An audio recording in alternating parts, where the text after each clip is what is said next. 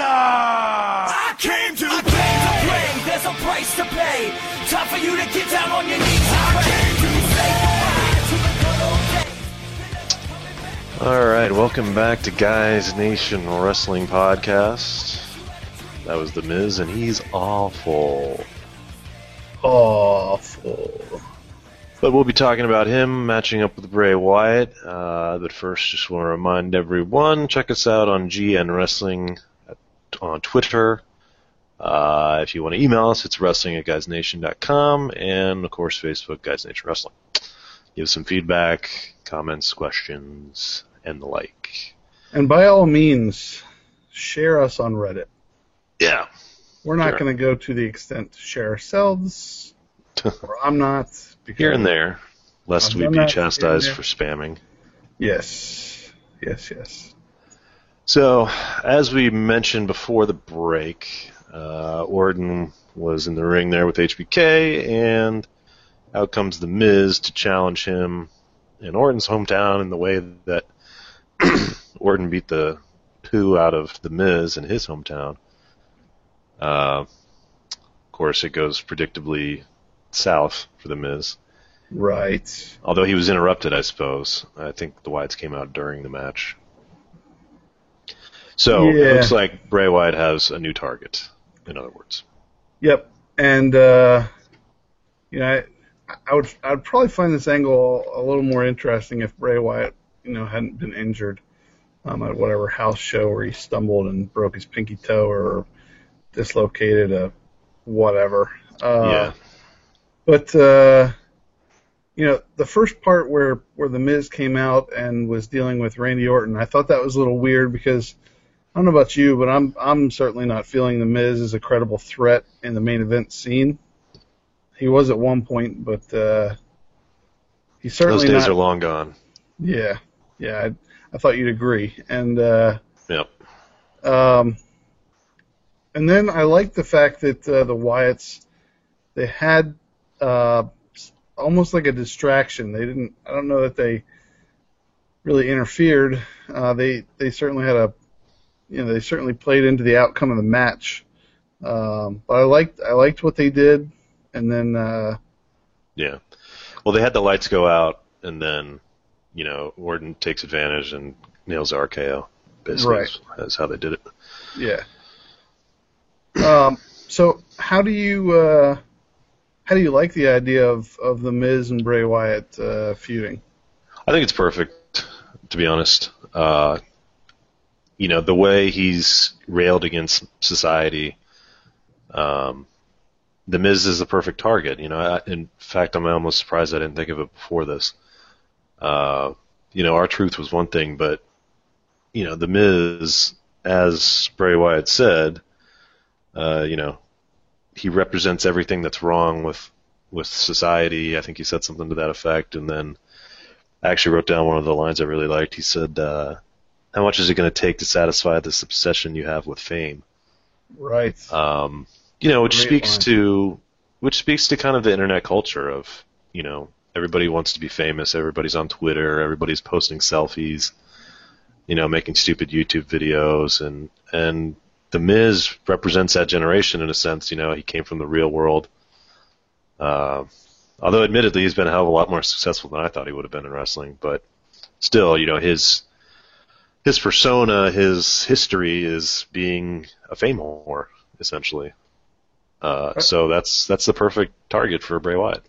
Are you telling me that the guy who has Miz TV and who flipped the WWE logo upside down while he was champion, are you telling me that guy is an attention whore?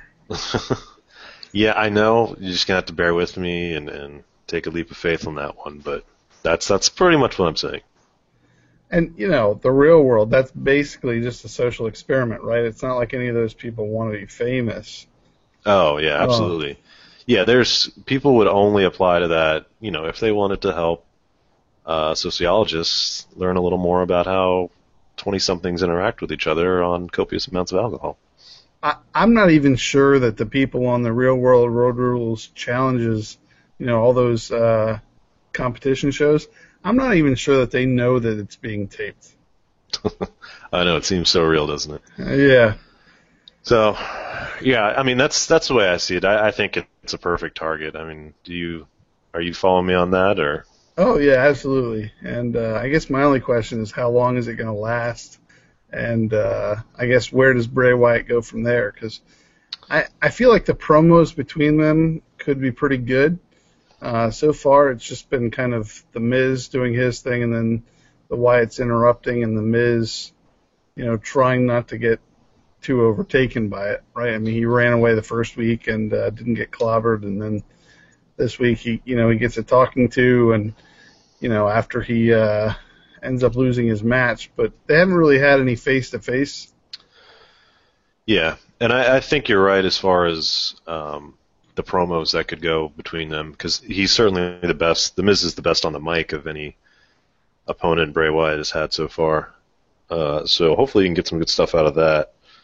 But, I think it'll probably go a little longer than just one pay-per-view. I think they got to keep Wyatt busy.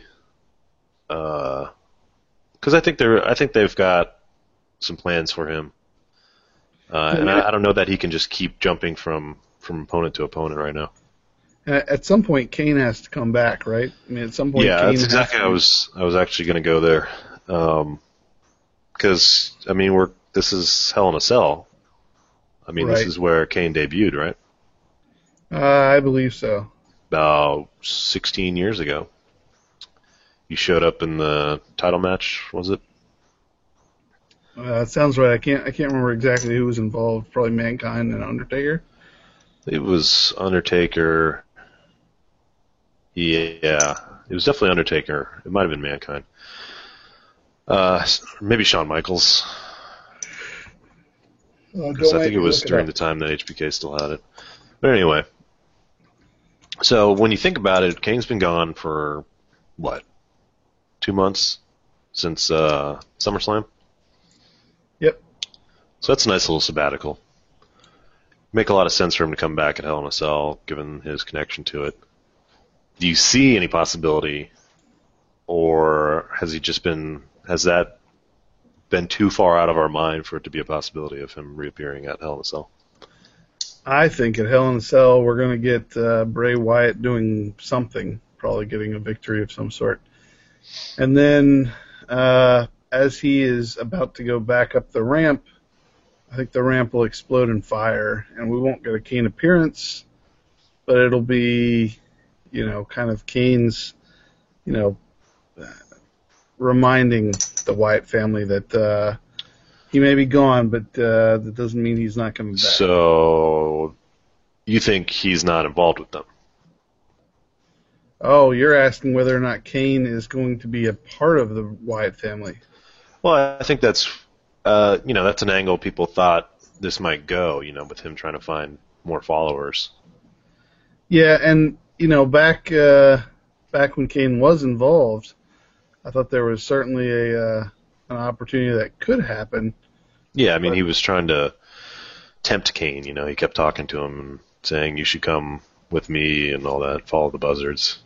Yeah, so I'll say this: if that's the direction that they go, if that's the way they want things to play out, then they should have done things differently from the moment Kane got carried back.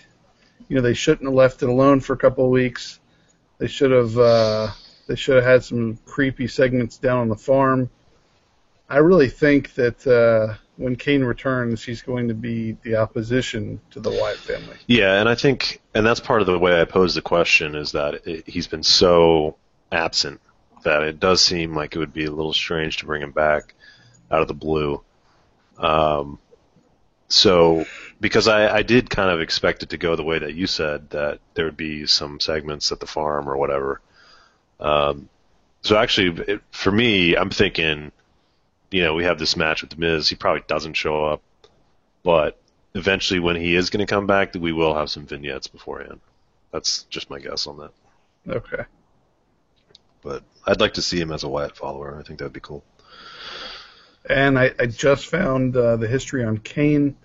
Let's take a second here. He made his first appearance as Kane at Bad Blood with two Ds in bad. In Your House, October 5th, 1997. Ooh, Yeah. that's interesting. An October pay-per-view. It was the precursor to Hell in a Cell. That was the very first Hell in a Cell match, I believe, was when he showed up. Yep. They said cost Undertaker the victory by using the Tombstone Piledriver on him in the first ever Hell in a Cell match with Shawn Michaels. That's right. Okay.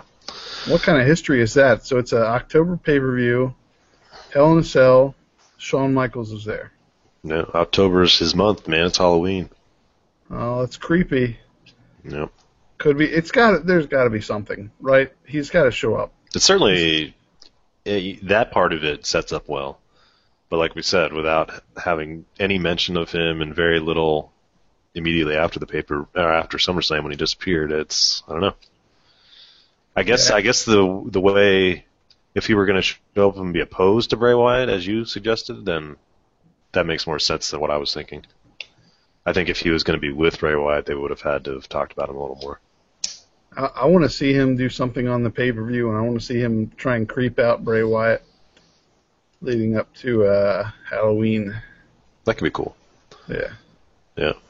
WWE has a history of not doing so many cool things on Halloween. They definitely need to do more. All right, well, we'll see where that goes. I believe that match is already set, or is pretty close to being set. But we had another one that was put in motion on Raw. We had a couple beat the clock matches because Heyman wanted to call the stipulation, and I guess they decided to do it this way. Whoever beat the clock between R-Truth and Ryback, and then CM Punk and Axel. Did anybody else feel like they were watching an episode of SmackDown with the beat the clock matches? It was that a SmackDown staple before? Oh my God, yeah. I mean, I had seen it like a year ago. I don't know. Somebody had to beat the clock for some reason. Oh, like a few years ago, they were doing a thing where it was like they would pick the top 4 contenders, and they wanted to see who would get the next title shot, and they would take each of the 4 contenders, and they would each have their own match against some random jobber, at the bottom of the card, and they'd do a beat the clock match, and they would do it. They would have one of those episodes of SmackDown probably 3 times a year. It was crazy. They're always very creative, weren't they? No. So, predictably, I mean, at least to me, Punk ends up winning that. Oh, sure. I don't know about his choice of a stipulation, but, he decides he wants to have a handicap, and he wants it to be in the cell. So I guess we're going to have 2 cell matches, which we don't always have. Yeah, and I like the fact that there's going to be more than one. TNA Wrestling, the company that only one of our listeners probably listens to, and that or watches, and that listener is probably me when I listen back to the podcast. Sure. But TNA Wrestling usually does a pay-per-view every year called Lockdown, where they have a huge steel cage, and they use it for every match. Yeah. Every match on the card, and I think that might be a little much for Hell in a Cell, but I like the idea that they're going to have more than one. It does seem like if you're going to have the pay-per-view named after it, you might as well have at least 2 matches. You might as well. I mean, what's the harm? You already got that stupid-ass apparatus there. I mean, you put all that work into getting it there. Right. Yeah, so, essentially we're seeing this feud just continue to roll along. What are you feeling about it right now? I mean, did that whole situation on Raw kind of change any of your thoughts on it?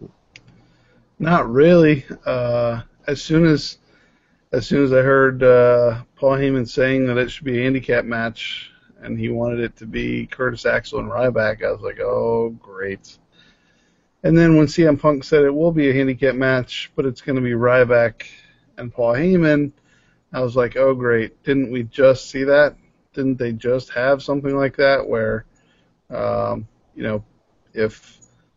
that way CM Punk could get his hands on Paul Heyman? But I like the fact that it's going to feel totally different when it's inside the Hell in a Cell. Yeah, I mean, the one saving grace. I mean, for me, this has gotten very stale. I mean, obviously, the acting jobs between CM Punk and Paul Heyman are priceless, but it's such a weird feud because he's only fighting representatives of Paul Heyman most of the time. Right. But I do like that it's almost a callback to last year when Punk and Ryback fought each other in the main event of Hell in a Cell. Right. At that time, Ryback was more of a face, I believe. Yeah, and he was, he got screwed by Brad Maddox, and we saw the pay-per-view close out with CM Punk escaping to the top of the cell, and then Ryback doing his, whatever he calls it, the shell shock. Yeah. It was kind of a cool little scene, and he was doing his Feed Me More chant from the top of the cell. Kind of an epic way to close the pay-per-view, I thought. Yeah. So to me, that's a nice little callback. I think it's cool that they're having that match again because they really did a pretty good job, considering how green he was, Right. So there's a good chance that they have a good match here, and obviously you're going to have some sort of scene where Paul Heyman's trying to escape, right? He'll be trying to climb up the side of the cell or something. Oh, sure. He'll try and hide out on the top of the cage the whole time. Yeah. If he can get up there. If I were him, I don't know that I would even try and go up there. What do you think the odds are? What do you think the odds are that they have like Kurt Saxel under the ring or something? Oh man. I'll put it at like 45%. Yeah. Yeah, we should have like a list of prop bets. Yeah. That we do for the pay-per-view instead of our usual just pick the matches. Yeah, we'll have to do something like that. We'll have to try and get listener participation. Do you hear me, guys? Listener participation. Yes. GN Wrestling on Twitter. So, do we see this feud continuing beyond this? Or is this finally the way to wrap it up? Have the biggest Punk or the biggest client for Heyman in an effing cell? I mean, what more can you do? I don't know. I really want this to be over. I really want all the guys involved to be able to move on. Yeah. But in the same respect, I love Survivor Series. And this seems like a perfect opportunity to have a 4-on-4 match. But Punk doesn't have any friends. Oh, sure he does. You saw R-Truth and Little Jimmy come out, right? Yeah. Little Jimmy was clearly with him. That's true. Clearly. I wish Little Jimmy was more visible, pardon the pun. He hasn't been on TV as much. Right. But, CM Punk has said a couple times that he and Kofi are riding that bus together. So there you go. You got one team of 4. You got CM Punk and Kofi and R-Truth. Yeah. Little Jimmy. I guess you could swing it, sure. Yeah, I'm gonna keep lobbying for Colt Cabana to be the 4th member of that team. That'll never happen, but I'll keep lobbying for it. Maybe Mr. Art of Wrestling will come on and talk to us about his thoughts on that. How great would that be if Guys Nation Wrestling Podcast could get Colt Cabana on our show? That would be that would get us some listeners for sure. He's the internet hero. Yeah. Yeah, I don't think a day goes by where I don't see a post on Reddit saying Colt Cabana to the WWE with a question mark, and everybody's debating back and forth about how many chances he's had and whether he deserves another one and blah, blah, blah. Everybody just lose their mind. But that's okay because Colt Cabana is the coolest guy in the business. And from one cool guy to another cool guy, I think we should move on and talk about that crazy cool John Cena video. Yeah, the montage. Got to have a montage, right? Yep. Get a lot of things done in a short period of time. It's a montage. I almost felt like we were watching Rocky train. I was expecting to see John Cena chasing some chickens. Yeah, they really brought out the big guns. And it really threw me for a loop. I know it's we're fans of wrestling. We're men in our 30s, and we should probably be past it by now, but we're not. And they do some very corny things at times, and usually I can look past it. But this was just way over the top. I mean, the music was all like triumphant and, you know, like the hero is returning to save the day. John, you sound like you didn't enjoy it. You sound like you wish they wouldn't have shown it, but yet you were saying it threw you for a loop and it was too over the top. Mm-hmm. John, I think the scene where John Cena threw that medicine ball over his head, I think that really stuck in. I think that really stuck with you. Yeah, you read me like a book. No, it's just, I don't know, and I almost feel like, do you think there's any chance that they filmed the parts of him like doing deadlifts and throwing medicine balls around, like, I don't know, in the past? I don't know. You know, I mean, does it necessarily have to have just happened? I guess not. I can't remember whether or not he had bandages on his arm. Right. You know, or what if they're fake weights? I mean, guys train with fake weights all the time. They do photo shoots with fake weights. Yeah, like the fake tractor trailer buses that Mark Henry is pulling. Yeah.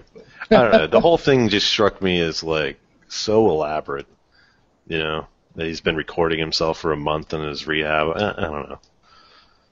I mean, John Cena does seem kind of vain. I mean, hey, John Cena, if you're listening, I know you got a lot of time on your hands, so you might be listening to our podcast.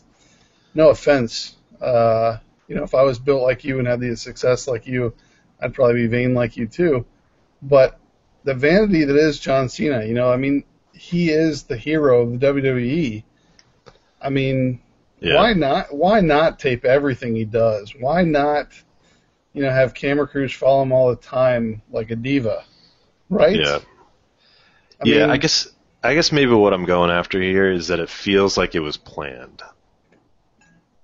Well, yeah. I hate that because that means at no point did they ever expect to have him just show up in the more entertaining fashion. You know, like I complained about before, just saying one of the greatest parts of being a fan of wrestling is having those big moments when a guy comes back out of nowhere. You know, sure. and you get the pop. And for a guy like Cena that has got a lukewarm response over the last couple of years, I mean, wouldn't it have been nice to have him show up out of nowhere and then you could actually, even as someone that's not a huge fan, kind of mark out a little bit? Oh, sure. And in fact, it's funny that you say that because there was one year where John Cena was out for a few months and he returned at Royal Rumble. And, you know, it counted down and whatever, and then he just showed up through the door. And I definitely marked out. I marked out like a Nancy. And, like, I'm not a huge John Cena fan. Right. And, we were deprived of that moment. And I know exactly what that moment feels like because, you know, I've been there before. And the fact that you're saying that even people who aren't fans of his could pop for him at that moment, yeah, well, absolutely.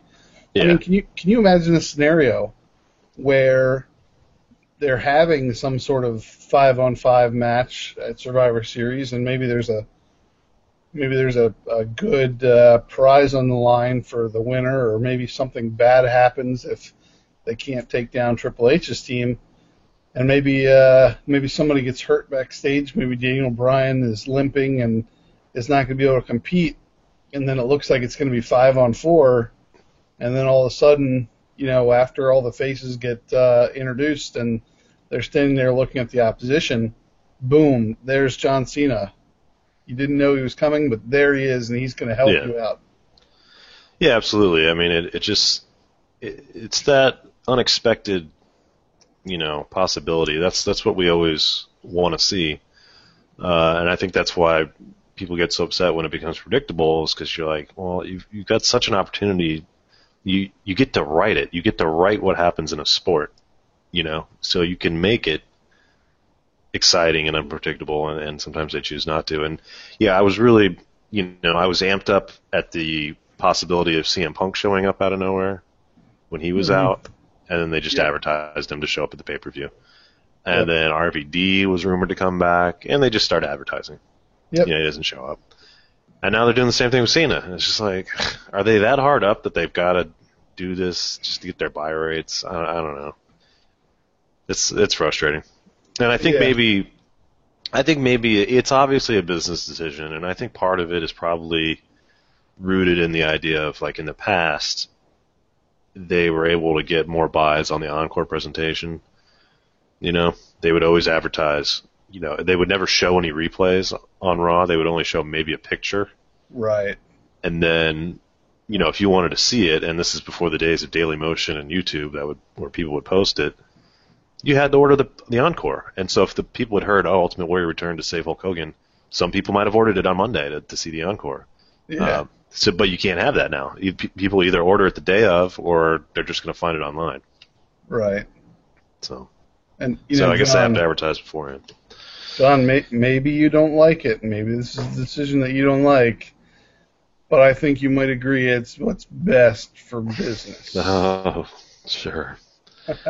Yeah, I'll show you what's best for business. Uh-oh. Mr. Sandow. That's what's best for business. Think so? Well, I mean, he could be if he gets a chance. They did have him in a pretty high-profile spot on SmackDown. Yeah, and I thought it would be worth a brief mention that they almost positioned him as a face. I don't know if that could ever work. I mean, I don't think it fits the brilliance of his character, Yeah, I think if they turn him face, that you lose out on a ton of potential. Yeah. Especially because John Cena is going to win that belt from Alberto Del Rio. Yeah. I mean, he did have some good chemistry with Del Rio on the mic. I mean, you could certainly see how Sandow could cut a promo against a guy like that. Yeah. But, I feel like that would derail him. Yeah, let's not kid ourselves, though. I think Del Rio could cut a promo against anybody. Oh, yeah. Yeah, he's a wordsmith. Yeah. I'm the champion. I want you to introduce me in Spanish. Right. Espanol. Championship. All right. So, I don't know, the last couple items here, you wanted to say something about Cesaro doing the big swing? Yeah, so it seems like every time we see Cesaro in a match that we end up getting the big swing. Yeah. Grabs the dude by the legs. Big swinging D. Yes. Grabs the dude by the legs, just starts spinning around. Mm-hmm. And they get progressively larger, right? We've seen Khali. We saw some other big guys. I'm trying to think of who they were. Who was it? Tensai or Brodus? Seems like he did Tensai. Yeah, because Tensai came to run in to stop him from doing it to Brodus, and then he threw Brodus aside. And yeah, so I dig it. I'm a fan of Cesaro. I yelled "Hey" during Peter Gabriel songs back in Ring of Honor when he was Claudio Castagnoli. You trying to up your hipster cred here with this? Maybe so, but point is, I enjoy it. But he's a heel. The real Americans are heels. So why is it? I don't know. I hear a lot of "We the Peoples." Oh, jeez. See, but they're playing them as heels. Stand and join me in a loud, clear voice. We the people.